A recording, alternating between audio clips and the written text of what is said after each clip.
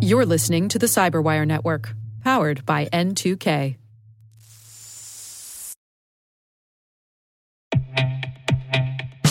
And now a word from our sponsor, SpyCloud, the leader in operationalizing cybercrime analytics. Traditional threat intelligence is a thing of the past. Cyber criminals are stealing vast amounts of credentials, session cookies, and financial data every day, and it's hard to keep up. SpyCloud is the trusted partner businesses turn to fully understand their darknet exposure risk and neutralize threats before it's too late. SpyCloud alerts your organization as soon as an employee or customer's data appears on the darknet, so you can act faster than bad actors to prevent cyber attacks like ransomware, session hijacking, account takeover, and online fraud. With insights from the industry's largest repository of recaptured data, protect the digital identities and systems most important to your business. Get your free corporate darknet exposure report at spycloud.com/cyberwire and see what information criminals have in their hands today. That's spycloud.com/cyberwire.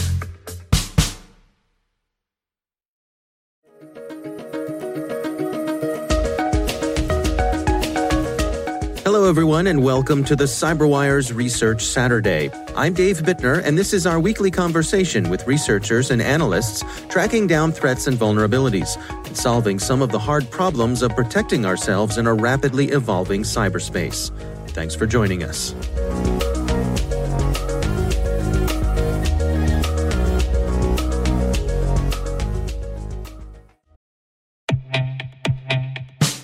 And now, a word from our sponsor, Syxsense. Syxsense provides award-winning cloud-based automated endpoint and vulnerability management solutions to streamline IT and security operations.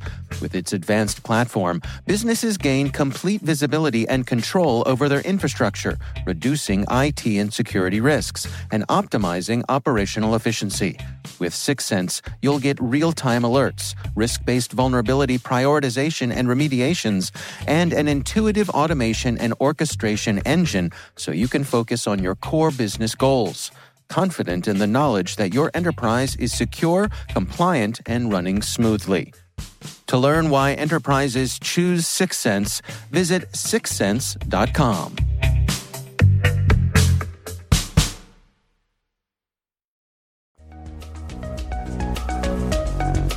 We spent the past decade or two trying to get awareness that this was an emerging problem. That's Andy Bachman. He's a senior grid strategist for Idaho National Labs' National and Homeland Security Directorate. Today we're discussing the research the INL has been doing, developing new approaches to protecting mission-critical systems. At first it was a nuisance-level problem, and it was treated accordingly. It didn't require vast amounts of spending or restructuring of organizations in order to be able to keep it at arm's length. And we were trying to, I'd say, wake up, bring more awareness to seniors, telling them it's going to get worse probably, so be aware of that. Well, we weren't sure if they were aware. I would say fast forward till now, I spend a lot of time on the Hill and with companies and senior folks in companies. They're aware, they're awake, they're nervous. The problem is they don't know what to do. It seems like we keep doing more of the same on cyber hygiene or, say, cyber defense. We spend more every year on products. We spend more every year on services. We do more training and improve our policies. And yet it's not changing anything. The number of attacks are increasing and they're getting more powerful, and the damage they're inflicting is getting more severe. So today, the problem is not a nuisance level problem. It's a strategic business level risk and a strategic risk to the nation. The Idaho National Lab has come up with a way that I think is practical and relatively easy to understand to begin to mitigate it in a demonstrable way. Can you take us through some of the history of this? So we're talking about industrial control systems and critical infrastructure. How did we go from the previous era of analog feedback and gauges and so forth to where we are now with everything being digital? I think the drivers are primarily economic, and they have to do with efficiency and new capabilities. The efficiency is obvious. If you can automate a process that used to require 100 human beings performing different types of maneuvers hands-on, and you can replace them with an automated system and maybe have just a handful of humans touching the process, guiding the process. Well, heck, you've just saved yourselves a ton of money. You might have spent something on the automation and keeping it running, but you've not only reduced your headcount and improved your bottom line, but you've probably speeded the process too and made it more standardized. Those are some of the additional capabilities besides efficiency and money saving that come along. You also may get situational awareness. You may be able to monitor much better using sensors than you ever were using human eyes and ears. And so you can be much more in tune with the processes that are most important to you and can run closer to the edge, thereby, again, being more efficient, saving more money, making more for less. I think that's been the siren call of digitization and automation. And I think it's only accelerating now with artificial intelligence, Internet of Things, and all varieties of automation. Yeah, one of the things that your paper points out is in the old days, you had these three physical pillars of security: gates, guards, and guns. That's right. Those, by the way, are still there, Dave. Gates, guards, and guns are present at every nuclear reactor site, and they're present on other important parts of electric utility and chemical and oil, natural gas. Certainly they're present. They may not be quite as visible, but they're present in financial institutions too. Any place that has something really valuable to protect has to have strong physical security. And I think for decision makers, physical security is a lot easier to understand. You can see it, you can feel it, in a way that cybersecurity has proven much more ephemeral, much more intangible. And only recently, I think that's what delayed the understanding of it and the increase in anxiety up until relatively recently, once they started to see the impacts. So describe to us, what are the impacts that now that we've hosed everything up to the internet, it seems like, I don't know, we've made that perimeter porous in a way. Yeah, I think the lure of the internet, we start off just with local area networks, right? You can go back to Clifford Stahl's The Cuckoo's Egg, which is, I think, considered to be the seminal book on cybersecurity, where the first nefarious actor on a very, very tiny network was doing misdeeds and still figuring out what was going on eventually. The internet was sort of a one-size-fits-all way for everyone to get connected. So first LANs were connected to it, and now, in many cases, everyone's just directly connected to the internet, and devices are directly connected to the internet, as the search engine Shodan reveals. Now, you all make the point that what is referred to today as cyber hygiene is inadequate to protect industrial control systems. Yeah, and this is a subtle point I want to make sure I get across, Dave. The article and the methodology from the Idaho National Lab, it's not a diatribe against cyber hygiene. We want people to continue to do cyber hygiene to the best of their ability.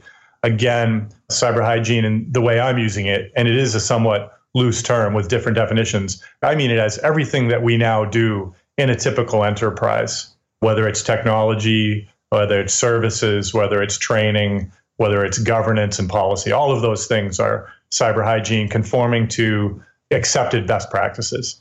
We need to keep doing those things, else every WannaCry and NotPetya and all of their offspring that are constantly being born will cripple large companies, or companies actually of any size. Ransomware, too, is something that's really increasing awareness of the link between cybersecurity and dollars and cents. Our point, though, is that among all the many different systems that you might protect in a medium or large size enterprise, you have endpoint security, and you're just doing diligence all across your networks and systems with cyber hygiene. What we're saying is, one of the mantras of INL is, if you are targeted, you will be compromised. It's just a plain fact. And it's very easy to demonstrate. It's been happening over and over again. Well, maybe you might say, well, we're the type of company, hopefully we won't be targeted. The problem is you don't get to choose if you're targeted or not. And I would say it's fairly clear that if you're anywhere near critical infrastructure in terms of what your responsibilities are, then you are a target. And back to the mantra, if you're targeted, you will be compromised. Therefore, that makes the whole narrative a lot more compelling to people, that we're sort of wishing and hoping that this problem would go away. One more part. The methodology isn't about the entire enterprise and your hundreds or thousands or millions of endpoints. It's very selective. It's about the handful of processes or functions that you perform or products that you make that are so important that if you were to lose them for more than a day or two, be out of business. And that introduces a new term beyond strategic business risk. It's not a new term in the world, but it's new related to cybersecurity, I think, for most people. It would be called corporate viability, that you are, in many cases, now in a position where, through cyber means, you could be put out of business. And you might not be put out of business, but as a CEO, and we've seen this multiple times now, you could lose your job because ultimately the buck stops with you. So take us through what you're proposing here. What are you suggesting? What we're trying to do, again, is to say, keep doing cyber hygiene, do it to the best of your ability. It will help keep the ankle biters that Mike Asante refers to in the HBR paper, help hold them at bay to the greatest extent possible. But for the handful of things, the systems and processes that absolutely must not fail, first of all, figure out what they are, because not everybody understands what their most important processes and dependencies are. So that's the first step of the methodology. The second step is create the map of the different hardware, software, communications, and human processes that support those processes that must not fail.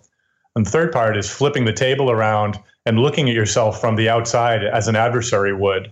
INL can help with this, but many organizations can already go a fair ways towards accomplishing this by sort of asking yourself in the first phase, if I was going to take my company out of business, if I was going to put us out of business, what would be the most damaging thing I could do? What would I target?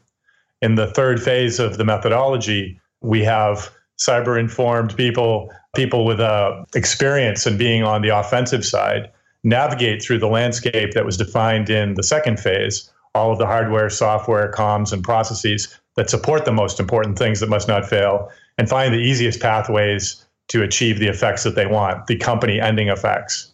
The last part is called mitigations and tripwires.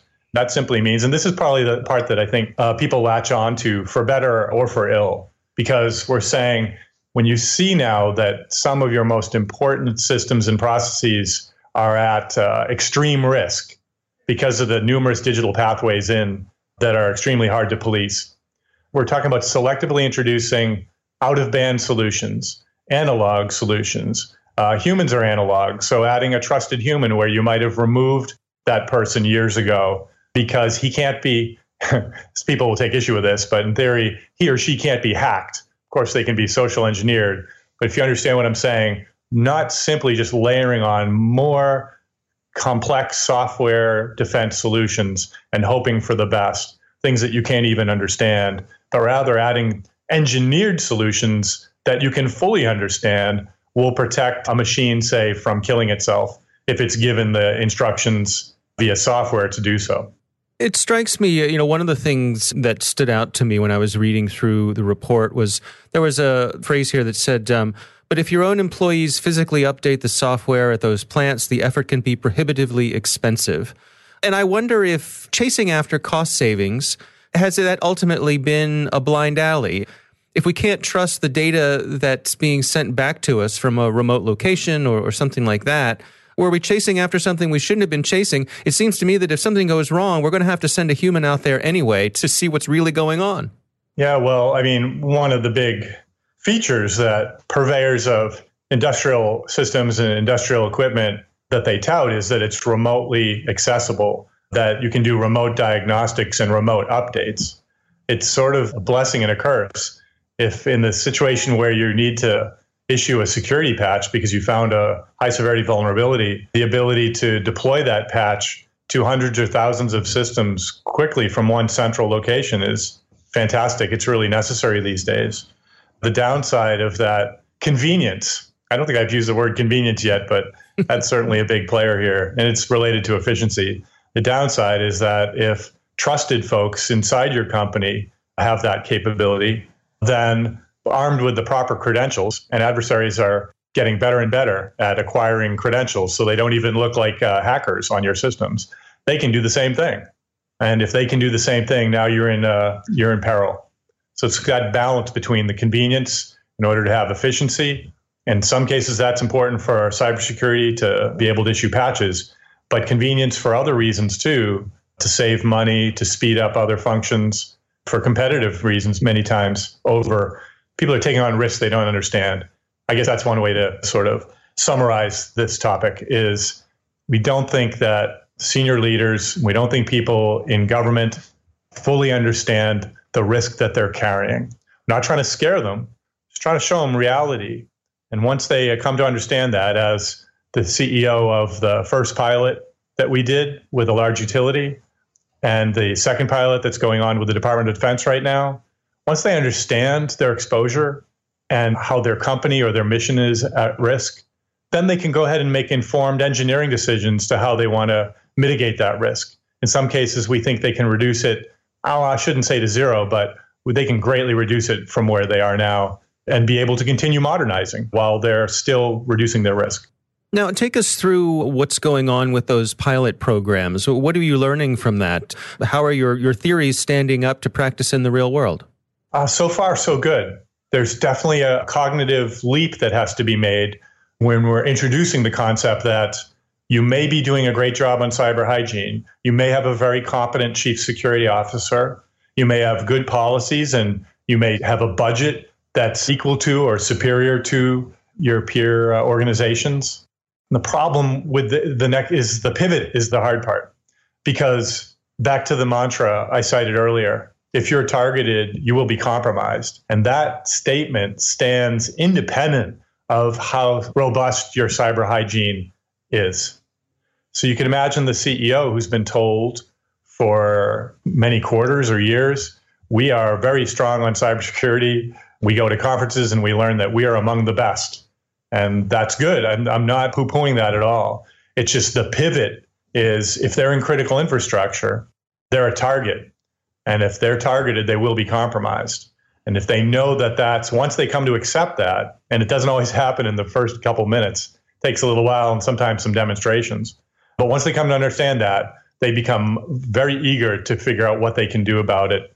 Like I said, and the solutions here are not all that mysterious. They are solutions that I would say CEOs and other seniors, even people that aren't real comfortable in the computer realm, they can understand, in industrial companies anyway, engineering solutions because they make so much sense. And it's actually their own engineers sometimes that come up with the best mitigations. In the case of the pilot, even before the INL folks could lead them to a solution, they were already way out ahead thinking of ways to better protect a very important piece of equipment. And what sort of feedback are you getting from other folks in the ICS community? Has there been much pushback, or are folks embracing it? I'd say 2/3 positive, 1/3 either confused or negative. The 2/3 positive are chiming in on Twitter and elsewhere with, this is very similar to what I've been advocating for a long time. And it's true. There are a number of people that have been thinking about leveraging the core acumen of these large critical infrastructure companies, which is engineering, by the way, leveraging in ways that would reduce their cyber risk. It's just it hasn't been an easy sell, I don't think. And maybe no one's really tried to package it up before in a way that is deliverable. We're at the edge of that now with several pilots either done or underway and beginning to get closer to something that's more repeatable and scalable. So I'd say it's mainly been positive, Dave, but there are going to be people who, for perhaps religious reasons, like I mentioned when I got academic pushback just on the word analog, they can't even listen beyond that, then that's fine. That may be appropriate in their world. But when you're out there in the field, hands on these systems, and they're vital to the survival of a company or to the performance of a mission in the military, don't really have the luxury of intellectual purism. Got to find things that work. I think in this case, this consequence-driven, cyber-informed methodology, so far at least, and I think it'll continue, is proving itself to be something that works. The methodology, the CCE methodology, it might look at first blush like it's about a one-time assessment that will lead to improvements, security improvements in an organization. But that's actually not the ultimate intent of it. It's not why INL created it and why it's being birthed now. What we're really trying to do is use it almost as on-the-job training, and that by going hand in hand, arm in arm with the end user customer, both with their senior leaders and with their engineers and with their cyber teams. We're trying to change the way they think about this up until now intractable, overwhelming problem. And so we're not so much trying to leave them with a one-time set of updated improvements to their security. We're trying to change their minds. And so that when we do leave and have made some of the mitigations together, left them to continue some of them on their own, that new type of thinking, it fully informs everything they do from that point on. And they don't need any outsider to hold their hand anymore. And the thinking permeates not just the C-suite and the board, and not just the engineers and operators and the cyber team, but the procurement folks and the HR folks. And everybody comes to see that they have a role in substantially reducing the amount of risk that they're carrying now. Again, you probably have captured this already, but if they're a critical infrastructure provider, they're a target. They don't get to choose that. And if they are targeted, they will be compromised. And if they accept that, we can help them come to see that, they'll increasingly understand that now that there are a handful of fairly straightforward things that also don't necessarily have to be very expensive at all, they can do to substantially improve their standing. Our thanks to Andrew Bachman from Idaho National Labs for joining us. If you'd like to learn more about the work they're doing, there's an article he recently published in the Harvard Business Review. That was the May 15th edition of the review. The title of the article is Internet Insecurity.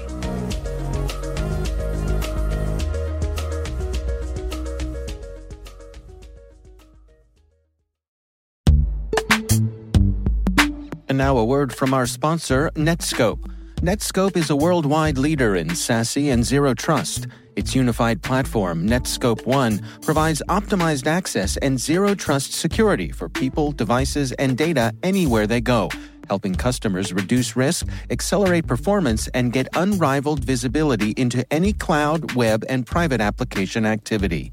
To learn more about how Netskope helps customers be ready for anything on their SASE journey, visit netskope.com.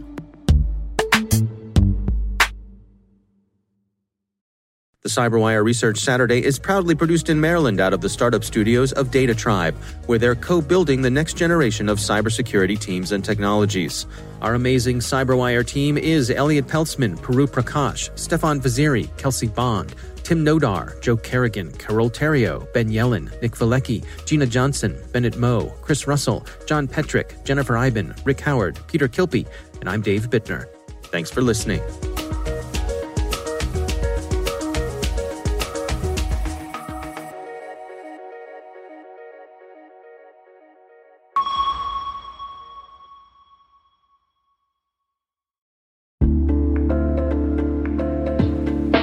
Hi, everybody. It's Maria Varmazes here, your host over at T-Minus Space Daily, and sometimes a guest on Hacking Humans, too. We here at N2K CyberWire work hard to bring you concise, intelligence-driven news and commentary, and we'd like to know how we're doing. Please take a few minutes to complete our audience survey and share your feedback to help us continue to grow and meet your needs. Visit cyberwire.com/survey. That's cyberwire.com/survey to get started. Thanks so much for your input as we reach for the stars. It means the universe to us.